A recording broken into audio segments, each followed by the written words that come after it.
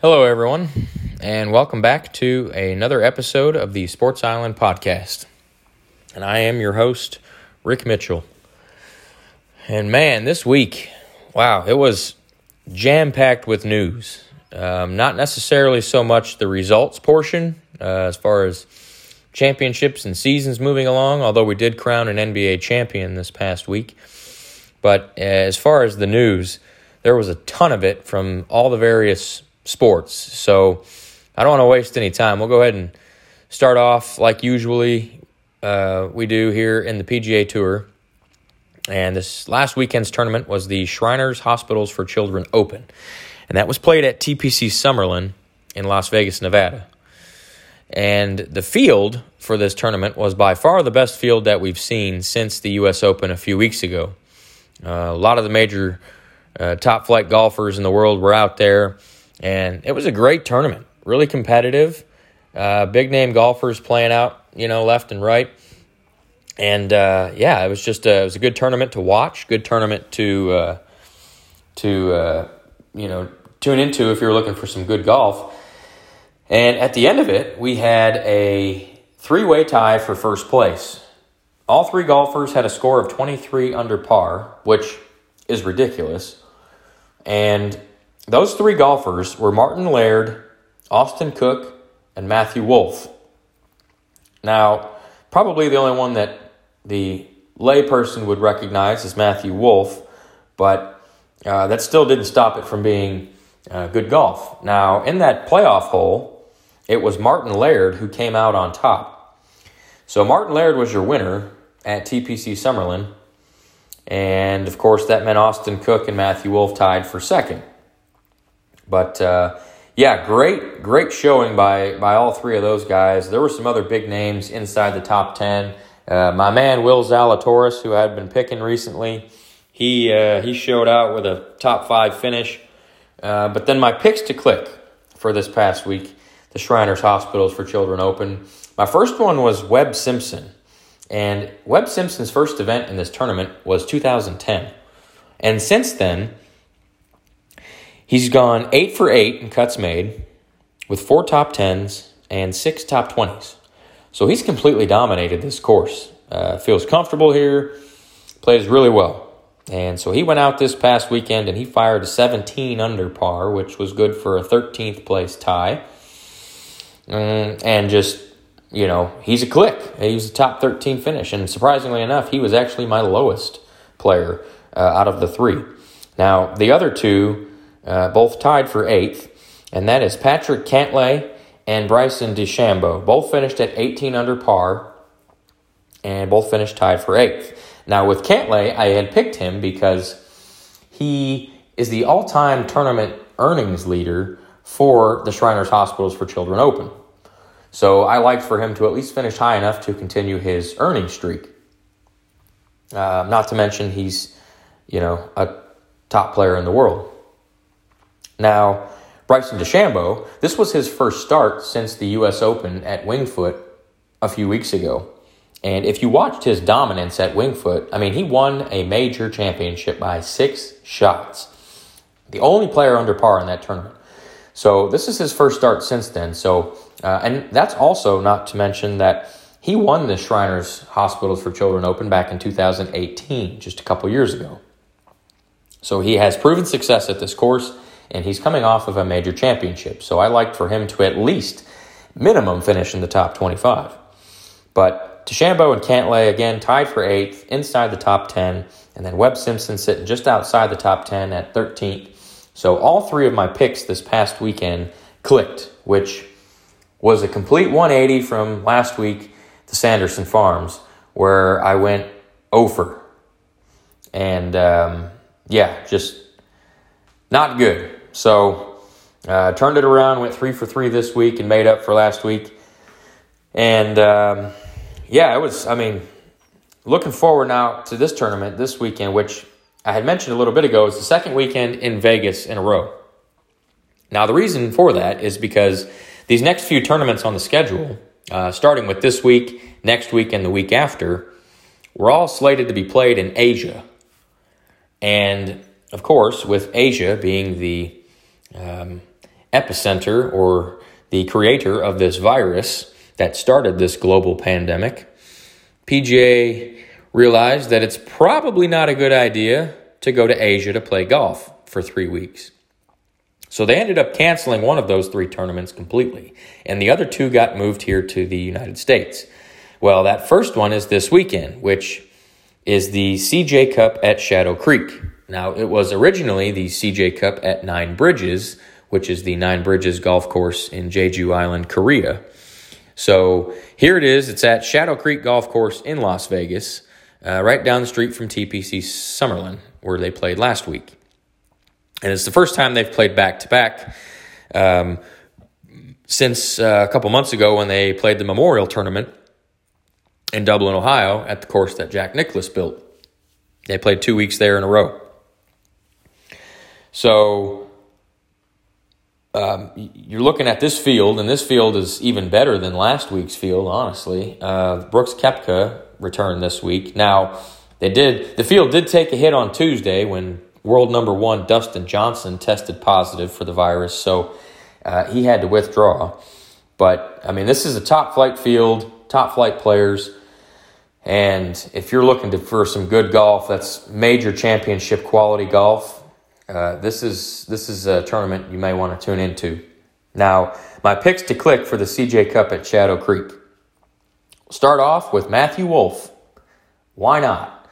The dude finished tied for second last week at TPC Summerlin, lost in a playoff hole, and his previous event to that was the U.S. Open, where he finished second, 6 shots back of DeChambeau, but second nonetheless. So he's coming off of back-to-back second-place finishes, and his world ranking is up to number 12.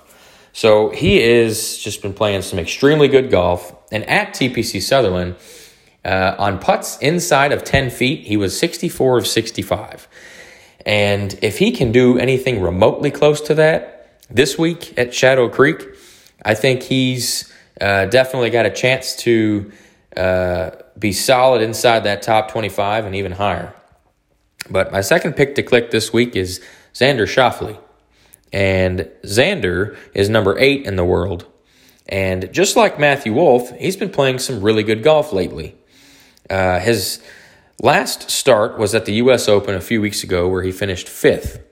And his start previous to that was the Tour Championship, which was the final playoff event at the East Lake Golf Course in Atlanta, where he finished tied for second.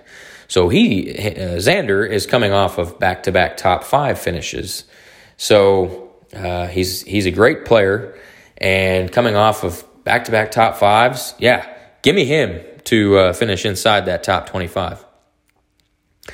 Now, my final pick to click this week at the CJ Cup Shadow Creek is Jon Rahm. He's number 2 in the world. Now, Jon Rahm has not played this course before, but when you're that good, it doesn't matter. You can still go out and dominate the course. Now, I picked Jon Rahm just based on pedigree, the fact that he's extremely talented. But he, like Xander Schauffele and Matthew Wolff, has been playing really good golf lately. Jon Rahm, his last event was also the U.S. Open. But prior to that, his previous events were the 3 PGA Tour playoffs, which were the Northern Trust, where he finished tied for 6th, the BMW Championship, where he won, and the Tour Championship at East Lake, where he finished 6th.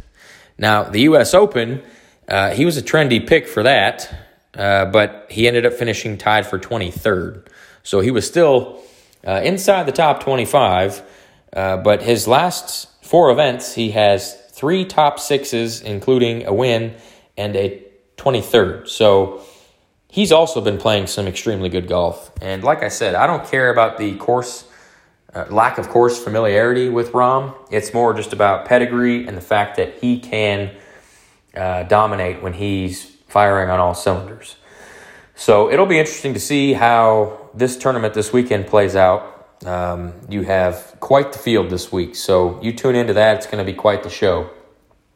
But we'll move on to Major League Baseball. And the MLB is in their championship league series, right? So the American League Championship Series, we have the Tampa Bay Rays and the Houston Astros. And the National League Championship Series is the Los Angeles Dodgers and the Atlanta Braves. Now, on last week's episode, I made my predictions, and I said that the Houston Astros would beat the Rays in 6 games, and I said the Dodgers would beat the Braves in 7. And here we are. It's Saturday. The American League Championship Series has been just bonkers, right? The Tampa Bay Rays came out guns blazing, and they took a 3-0 series lead. The Astros were a shell of themselves. They couldn't hit. They couldn't field. Second baseman Jose Altuve, for example, for the Astros, he had 0 fielding errors in the regular season. You get to the playoffs and he's got 4 errors, 3 of which came in the first few games of this series.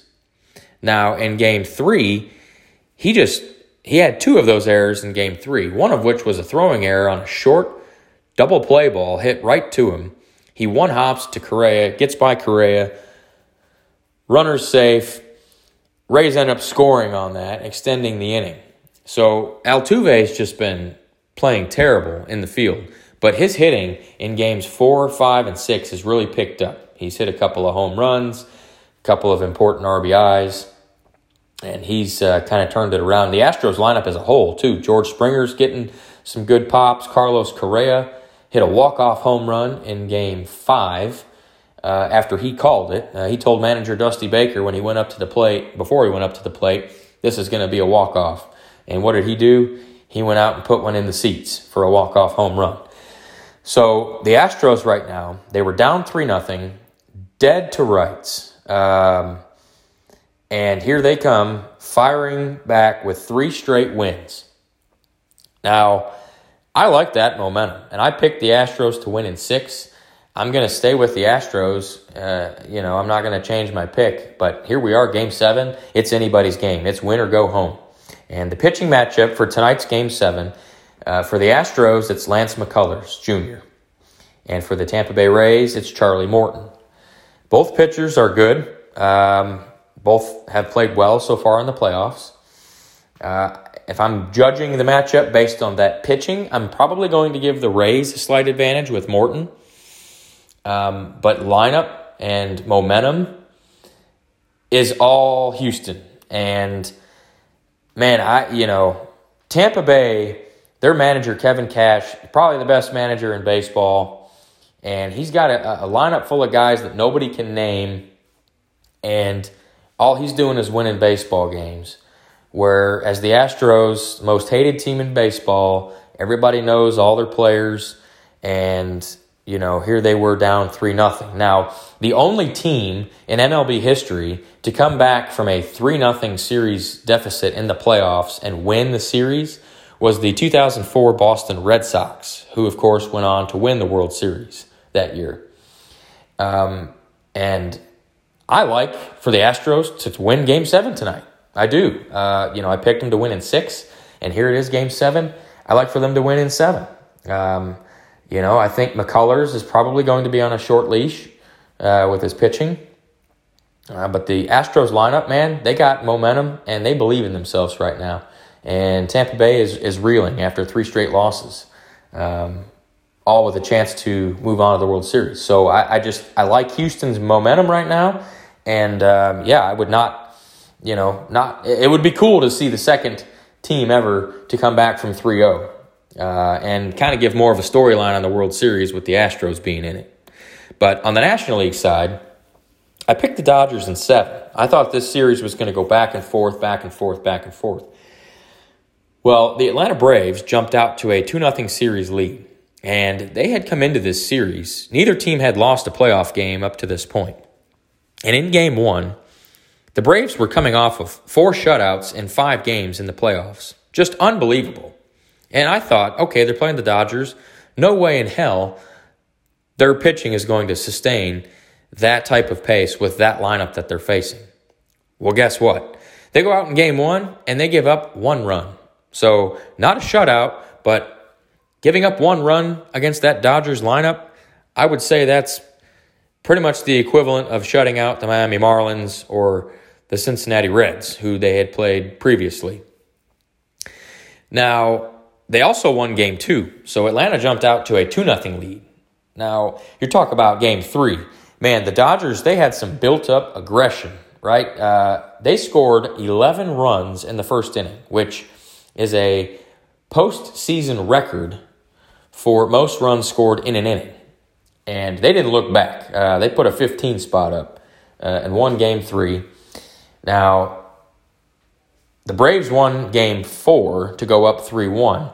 But last night, the Dodgers came out, and they were not ready to go home, and they ended up winning Game 5. So here we are. It's Game 6 tonight, and it's 3-2 Braves lead in the series. Game 6 tonight. Do or die for the Dodgers. And the pitching matchup on the hill for the Braves is Max Fried, who, again, just like every other Braves starter, has played outstanding in the playoffs. And for the Dodgers, it is their ace, Walker Buehler. It's the guy you want. It's the guy you trust in the most. And, if they can't win with Walker Buehler on the mound, then, they're in trouble. And their season's over. So you got to turn to Buehler. Pitching matchup on this, I certainly give the edge to the Dodgers with Walker Buehler. But again, the way that Max Fried and the Braves pitching staff has played, man, I would not be surprised if the Braves won tonight. I really wouldn't. Their lineup is proving to be just as potent as the Dodgers. They don't have quite the big names. They got a few big names with Ronald Acuna and Ozzie Albies and Freddie Freeman. But they don't have Cody Bellinger. They don't have Mookie Betts, $350 million man. They don't have those guys. And so I like the Dodgers lineup better, especially on a night where you're expecting to get 6 or 7 good innings from Walker Buehler. I think the Dodgers come out and win tonight, Game 6, and they go to Game 7 tomorrow. We'll have to see. That game is an afternoon game this afternoon, Saturday, so we'll see who wins. But I picked the Dodgers in 7. I'm sticking to that. But again, the way the Braves have played, wouldn't surprise me one bit if they won tonight. But we'll move on real quick to the National Basketball Association. And the NBA this past week crowned their champion, and it was the Los Angeles Lakers. Now, the championship win for the Lakers meant that it was their 17th championship in franchise history, which ties the Lakers with the Boston Celtics for the most NBA championships in NBA history. It also meant that LeBron James won his 4th NBA title. He also won another Finals MVP award to go with it, which was probably the right decision, although a case could be made for Anthony Davis as well. But LeBron won his 4th title with 3 different teams. So his first 2 titles came with the Miami Heat. Then, of course, he went back home to Cleveland and won there with Cleveland for his 3rd NBA championship. And then now he moves over to LA and he wins with LA. And, I'm not necessarily a LeBron hater. I appreciate the talent. I think he is one of the best players to ever play the game. Obviously, he's up there with Michael Jordan. I think the debate is usually Jordan or LeBron. And I think LeBron's making a pretty good case, as to his name being at the top of that list. He's certainly on the Mount Rushmore of the NBA in terms of best players in history. But the fact that he can, everybody talked about, you got to go to if you want, he was winning, his first 3 titles came in the Eastern Conference. And all his doubters and haters were saying, well, if you want to prove yourself, come to the West and win in the West. Well, that's precisely what he did this year. He went to the Los Angeles Lakers. He got Anthony Davis to go with him. And here we are. They're NBA champions. And, speaking of Anthony Davis, when he got traded to the Lakers in the offseason for an outrageous pool of talent that they gave, that the Pelicans acquired for Davis, you knew that the Lakers were going to be up there near the top. You have Davis and LeBron are two of the top 5 players in the league, so you knew that they were going to be up there. And Anthony Davis, this was his first NBA title. Of course, he didn't do a whole lot of winning down in New Orleans with the Pelicans, but so this was his first NBA title, and this title made Anthony Davis the first player ever to win an NBA title, an NCAA title, which of course he won with the Kentucky Wildcats, and an Olympic gold medal, and a FIBA World Cup gold medal. All, both with Team USA. So he's the first player ever to win those 4 things, which that is not a coincidence, okay? Anthony Davis is an amazing player, and he's a 7-foot dude that has range and is super athletic. And that seems to be the way how the NBA is kind of turning towards right now, with big guys that are super athletic, like Giannis, Luka Doncic, those kind of players. But Davis is right up there as one of the best players in the league. And he's showing it based on his, ability to help LeBron win the NBA title. Now, looking forward to next season, I can certainly see the Lakers, if they keep some of the surrounding players around LeBron and AD. Now, AD's a free agent, so if he doesn't re-sign with LA, then, I don't necessarily like their chances to repeat as much. But they still got LeBron. But if Anthony Davis stays with the Lakers, which if he wants to win another NBA title, I don't see why he wouldn't stay with them. But we'll have to. That'll be interesting to see, because he's going to get a max deal wherever he goes. And so it's does he want to stay in LA and win another title, or does he want to go elsewhere and perhaps make maybe a little more money, etc. But yeah, so we'll move on to the National Football League, and holy moly, what a week it was in the NFL. There have been. The story of the NFL this week was the COVID tests, right? And the positives, and it's just been one thing after another after another. Now, I named this episode On the Brink, and I'm referring specifically to the NFL because it seems as if they are on the brink of losing their season with all these positive tests. With the way, and I talked last week about how they have done a tremendous job at handling these tests and isolating players quickly, moving schedules around. In fact, they just, there was a thing that came out the NFL announced 8 games were moved because of the aftermath of the Broncos-Patriots game this past Monday being postponed. So, they've done really well with moving games around, and I think that's going to continue. I think they're still going to do well with that, but they are. It seems as though after this past week that they are struggling to keep their head above water. Like for instance, the scheduling change. The Bills, they had to play the Titans on Tuesday because the Titans started this whole COVID test mass spreading through a team. And so the Bills played on Tuesday Night Football, which was the first Tuesday night game in 10 years, and it was the second in NFL history. So that was pretty neat to watch. But the Bills were also scheduled to play Thursday Night Football against the Chiefs, which they're not going to play on one day's rest, so the NFL had to move that game to Monday night to give them a few more days rest.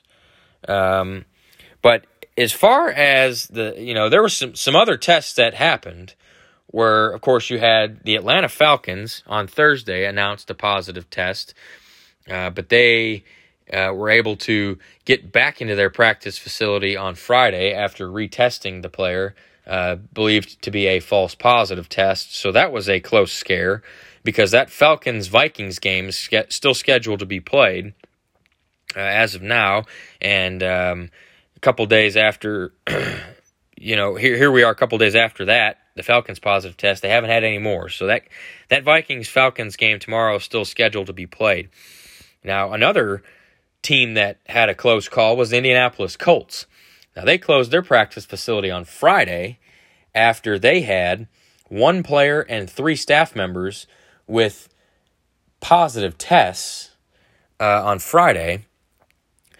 But then they looked into it and they retested them, and they came back as all 4 false positives, which that's a close call. So their Colts are scheduled to play at home against the Cincinnati Bengals this week, and that game is still scheduled to be played because the Colts have not had any actual positive tests. Now, on Saturday morning, actually, this morning, some news came out that the Jacksonville Jaguars closed their team facility after a practice squad player tested positive. They're scheduled to play the Detroit Lions this week. And because it was a practice squad player who doesn't interact necessarily with a lot of the main players, a majority of the team, we'll say, the Jaguars have isolated him. They're looking into it, and the Jaguars-Lions game is still scheduled to be played. That's full steam ahead on that as of now. So, but man, like the NFL this week, it was all about tests. Now, on Friday, the Patriots actually they shut down their facility, the New England Patriots, because they had another player test positive. Now, keep in mind, Cam Newton came off the COVID reserve list this week after clearing all his protocol. And as of now, the Patriots game is still scheduled to be played. But this is getting to be, and we are entering flu season right now. And flu has a lot of similarities to COVID. So there's going to be some players that, that probably feel like they have COVID, but they're going to get sent home because the NFL actually came out with a new policy this past week as well regarding this due to all these positive tests. And the NFL said that they're going to require sick players to isolate if they experience COVID symptoms, even if their most recent test was negative. Now, the way that the list of symptoms for COVID has expanded over these last couple months, it seems as pretty much everything can be considered a symptom of COVID. So basically what the NFL is doing is any player that feels ill, whether it be a sore throat, runny nose, cough, fever, whatever, they're sending them home and they're getting tested for COVID, like they would normally do every day anyways. But they're getting sent home and they're doing the virtual stuff with those guys. So I think that'll help, but I don't see why they weren't doing that to begin with. It seems as if that probably should have happened before now. Sick player not being allowed to practice with his team, because as we've seen, for instance, this week and specifically, Melvin Gordon, the Denver Broncos running back, he started feeling sick. I believe Thursday or Friday. And they sent him home, and he actually tested positive for strep, and not COVID. But he didn't fly with the team and to their game, so he's a scratch this week. Outside of the legal trouble he kind of got himself into this week, but that's an example of a player that would felt ill, and he sent him home and tested the hell out of him for COVID, and ended up being strep. But just absolutely crazy stuff. The Denver Broncos, come to find out, their running back coach tested positive on Saturday. So it's, here we are, 5 weeks into the season. This is week 6 of the NFL, I guess. And we're starting to have positive tests, it seems like, on a daily basis here. And so that's why I said the NFL's really, really on the brink of losing their season. And I don't want that to happen. Nobody wants that to happen. We all want football, and the NFL's done a tremendous job of keeping football on the field. But I think they have their work cut out for them big time in order to make that happen. But we'll go ahead and we'll go around the island now. Some quick hit topics from various sports. And we'll start off in college football. And, man, here we go along the same line of positive tests. Earlier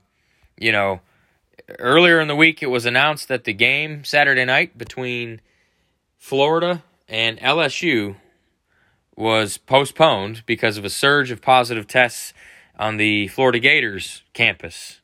And, then at midweek it was announced that Alabama head coach Nick Saban tested positive. And he immediately left practice, and he ran the last few practices of the week from home. And Alabama's got a massive, massive game, probably the biggest game scheduled all year for any conference, and that's Alabama and Georgia tonight at primetime football Saturday night, and it's Alabama, Georgia, and Nick Saban originally wasn't able to coach this game because he tested positive midweek. Now, in order to be able to coach, he had to have 3 consecutive negative tests, one of which had to be inside the 24-hour period before the game. So Thursday and Friday and Saturday, Nick Saban took 3 tests, and they all were negative. So now Nick Saban is able to coach tonight against Georgia. Now, I find that to be a little suspicious. Saban had not tested positive at all leading up to that test. He experienced no symptoms at all during any of this. He gets a positive test, and then his second, third, and fourth day after receiving the positive test, he's negative on all 3 of those days. And I find that to be, it's one of 2 things. Number one, he had a false positive test, which is probably the likely situation. Or he found the right set of tests. They're just telling him that he's negative because he can coach. It's Alabama football. It's Nick Saban. It's Alabama versus Georgia. Did anyone really think that Nick Saban was going to miss this game and not be on the sidelines to coach this game? No, absolutely not. So I would tend to believe that it's, I'm not trying to get into any kind of conspiracies here, but I would tend to believe that it was a false positive test, just like we've seen in the NFL. Now, college football as a whole, they've had a little harder time with this COVID thing. They've been, so far the FBS has postponed 27 games so far this season of the teams that have started already. And that's quite a bit. That's more than the NFL. And I mentioned several weeks back on that episode that, college football was going to have a harder time staying on the field just simply because, there's a lot more kids on campus, and it's easier to control 53 NFL players than it is to control, a college football roster on campus, interacting with a lot more kids. So, I think that the college football as a whole, they've done okay. Those 27 games will all be made up at some point. But you got to wonder, at what point here do we, change what we're doing? Or, I think they've kind of adopted the NFL's testing policy, and they're doing their rapid tests. That's the thing. Those PCR nose swabs, those are the most accurate. And then you kind of intertwine those with those rapid tests that they've been taking daily, and it's, those rapid tests are not as accurate, and they're more likely for a false positive. And so I think that's probably why we're seeing a lot more positives, is because a lot of them are false positives. At least that's what I'd like to believe, especially given the fact that a lot of these kids are healthy, they're athletic, and a lot of them are asymptomatic. So I think a lot of these tests are false positives, but that's going to be a situation worth monitoring and see how Nick Saban does tonight on the sidelines. But we'll move over to Major League Baseball again. And Major League Baseball, the quick hit topic from there was that the 2021 MLB draft order was set this week. And that draft order was set based on the reverse standings of the regular season. Now, that's how they normally do it. But the March agreement between Major League Baseball and the Major League Baseball Players Association gave Commissioner Rob Manfred the right to modify the draft order because of the shortened season. And there was some speculation that the MLB may actually do that. But I think the fairest way, as I've mentioned in previous podcasts talking about lotteries and drafts and all that, is to just do the reverse order of the standings in the regular season. It just makes the most sense. You know, the worst team gets the first pick, the best team gets the last pick. Leave it at that. So that's what they're doing this year. So based on the regular season standings, the draft order is set. Now, I'm not going to read the whole first round. I'll just read the top 5. But the first pick in the draft belongs to the Pittsburgh Pirates. Second pick is my Texas Rangers. Oh boy, they really holding up the rear there. Third pick, Detroit Tigers. Fourth pick, and this is nuts to me, the Boston Red Sox. I mean, that team they got some high-dollar talent on that team, and they're picking fourth in the draft. They just completely, laid an egg in the regular season, and here they are sitting with the fourth pick. Now, the fifth pick is the Baltimore Orioles, which, if you'd have told me that the Orioles would have a higher, or a lower first-round pick than the Boston Red Sox, I would have probably lost a paycheck on that bet. Because the Orioles are just junk. They're horrible and have been for years. So, we'll have to see how that turns out. I was kind of hoping the Rangers would get the first pick, but they decided to go sweep the Houston Astros in their last series of the season in a meaningless baseball. So they kind of screwed themselves out of the first pick. But, yeah, so there's your top 5 in the MLB draft. You can look up the rest of that if you're interested to see where your team's at. But we'll zip back over to the National Football League and some quick hit topics from the NFL this past week. New Orleans Saints wide receiver Michael Thomas.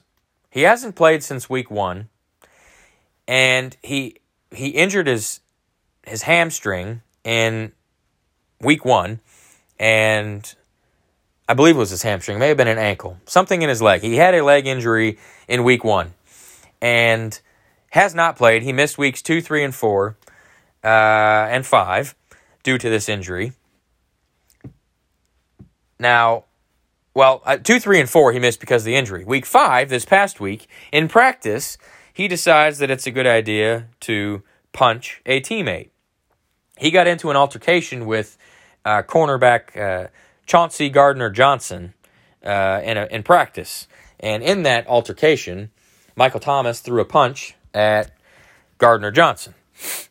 And that led to Michael Thomas being basically suspended by the team, by the Saints organization, for one game, which was this Week 5 game on Monday Night Football against the LA Chargers, which they almost lost. But, it took... Michael Thomas is struggling to get back on the field in a variety of ways. I think he's fully healthy. He was planning on playing, but had he not punched his teammate, he probably would have been able to play.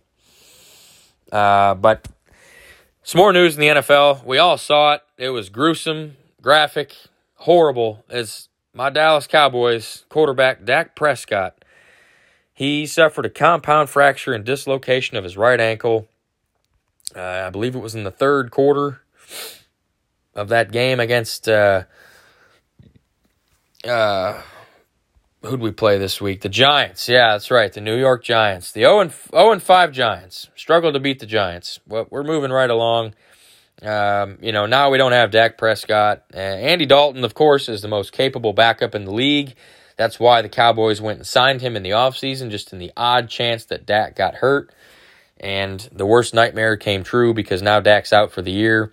He had surgery that night on Sunday to fix it, so he's already on the road to recovery. The estimated recovery time is 4 to 6 months, so that'll put him ready to go for spring off-season workouts and OTAs, and he'll be ready to go next season.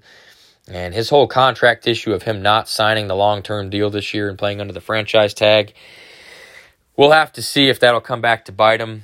Jerry and Stephen Jones have talked about how Dak's the man. They're going to pay him. Well, when the hell is that going to happen? Because they've had multiple chances to do that, and nothing's happened so far. So I feel bad for Dak for the injury. He's still making $31 million this year either way. He only played in almost 5 games, just shy of 5 games, making $31 million. So he'll be all right financially.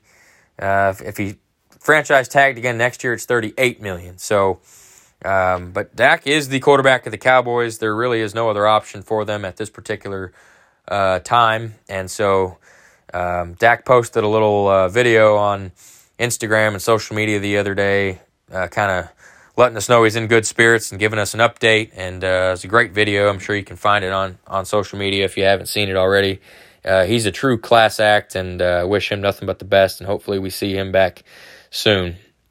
Now, also in the NFL, there were 2 head coaches that were fired, and that was last week. It was Bill O'Brien of the Houston Texans, who was also their general manager. And this week is Dan Quinn, the Atlanta Falcons head coach. Now, the Falcons have just been hot, putrid trash. They're 0-5. They have not looked good, and so it was time for Dan Quinn to go. Just like Houston started off 0-4, that's why they fired Bill O'Brien. O'Brien screwed that team up a bunch of ways with trades and trading away draft picks, and so it'll be curious to see who takes both of their respective spots outside of these interim coaches that have been named. But the biggest news in the NFL, as far as what just happened this past week, was as far as like player-wise, was free agent. Le'Veon Bell, the running back for the New York Jets.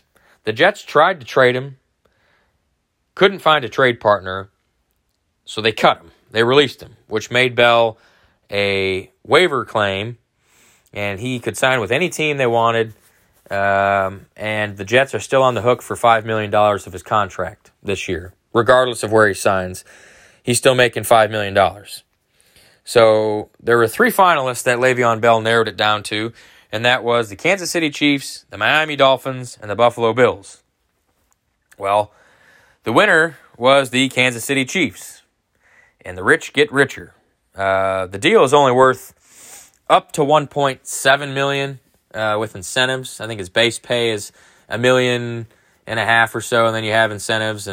But they already have. I mean, you see that offense. Now, speaking of the Chiefs, I said that they would be 16-0, and of course, the week I say that, they go lose to the Buffalo Bills. But it's, or not the Buffalo. They didn't lose to Buffalo. They lost to the Las Vegas Raiders. My apologies. But they're still loaded. And then they get Le'Veon Bell, who talent-wise is still legit. He's not the Le'Veon Bell he was in 2016, 2017, but he's still a very good, perfectly capable every down back. Now, they have Clyde Edwards-Helaire as well in the backfield, which that duo, that immediately becomes the best running back duo in football. And, to get him at the price they did, I mean, how can you not pencil in the Chiefs for the Super Bowl at this moment? I mean, that team is ridiculous. They're going to be in the playoffs. And then they add Le'Veon Bell to that, who's probably one of the best pass-catching running backs we've seen in NFL history. So, by the way, they got that guy named Patrick Mahomes at quarterback to get him the football.